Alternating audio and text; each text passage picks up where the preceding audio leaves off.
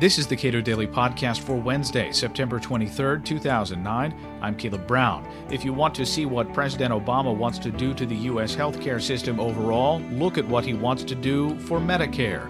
Michael Cannon, Director of Health Policy Studies at the Cato Institute, says the president wants to eliminate competition within Medicare rather than let choice drive costs down.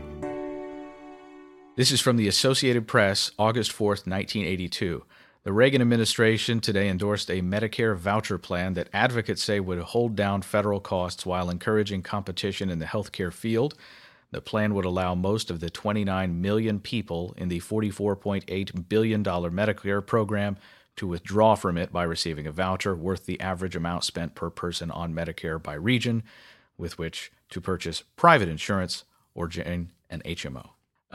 President Obama has been using a lot of rhetoric regarding choice and competition, yet made a special point in his address to Congress to say that a Medicare voucher program was off the table. If you want to know what President Obama's true intentions are for healthcare reform, don't listen to his rhetoric. Look at what he's trying to do to the Medicare program. In the Medicare program, you have something that is arguably, functionally, a voucher system in that a lot of seniors can choose, instead of getting their health coverage from the government directly through the traditional fee-for-service Medicare program, they can go into the Medicare Advantage program and get their health benefits from a private insurer. What the president is trying to do with Medicare Advantage is cut the payments to those private insurers so that there's essentially no more competition in the Medicare program between private insurers and the government plan. What Republicans have proposed doing, and what I have advocated doing, what the Republicans and conservatives as far back as the Reagan administration have proposed doing, is instead of having the government run this health insurance program on its own, subsidize seniors by giving them the money directly and let them choose their own health plan. And let competition set the prices, let people choose the benefits that they want the most. Not only will this provide better health care, it'll also be more affordable for the taxpayers because competition will keep costs down. That will mean that taxpayers have to give seniors or pay less in order to provide health care to seniors.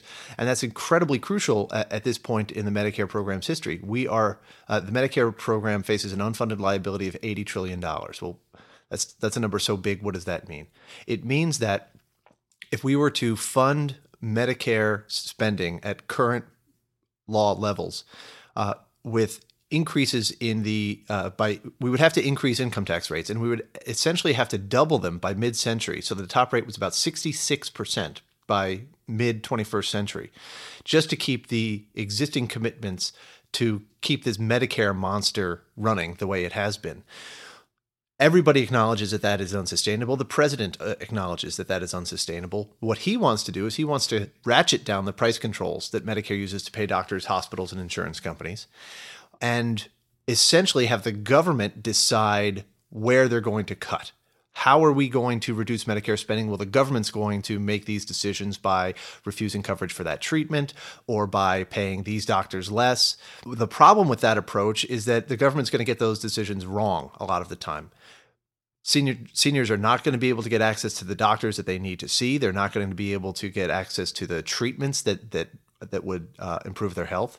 But if you take the other approach, the more free market approach to reducing Medicare spending, which is you give seniors that voucher, you limit the growth of the of federal spending on those vouchers, that can help keep Medicare spending down and keep taxes lower. And it will also allow seniors to choose the benefits that matter to them most. So they're not being denied services or access to doctors by some government bureaucrat who doesn't make very good decisions about how to allocate these resources and what the prices should be. President Obama has said that reforming various entitlement programs is going to come after this healthcare reform bill. What are the politics and policy of that? What the president wants to do with healthcare reform right now is actually going to make it harder to reform entitlements later.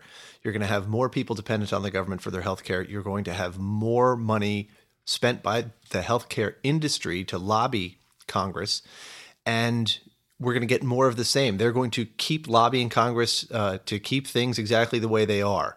so that we are spending too much money on healthcare and getting too little for it. The president is right in that regard. We are not getting our money's worth from the U.S. healthcare sector.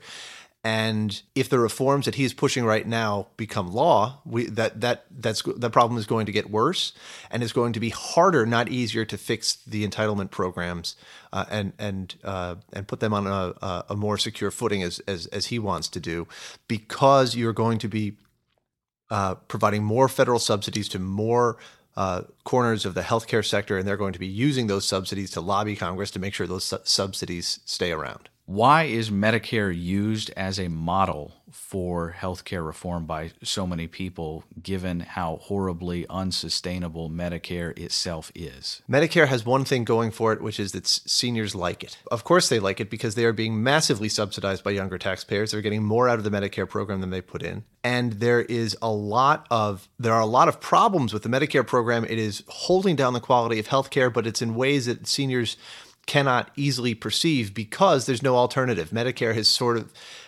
taken over the marketplace, and private insurers emulate its every move. Congress has done other things to curtail competition. So seniors don't see that they could be getting better access to medical care, higher quality medical care, and they really don't care about the cost, again, because they're being so heavily subsidized. So that is what proponents of a new government program are able to argue. They're able to say, well, you know what, Medicare is fantastically popular. Why shouldn't we emulate that? But they can't point to Medicare when they're talking about containing costs, because Medicare has a horrible record there, and they can't talk to Medicare about the when the discussion turns to the quality of care, because their Medicare has not only provided lackluster quality for its own enrollees, but it has held down the quality of care in the entire healthcare sector. Michael Cannon is Director of Health Policy Studies at the Cato Institute and co-author of the Cato book, Healthy Competition. You can get your copy at cato.org.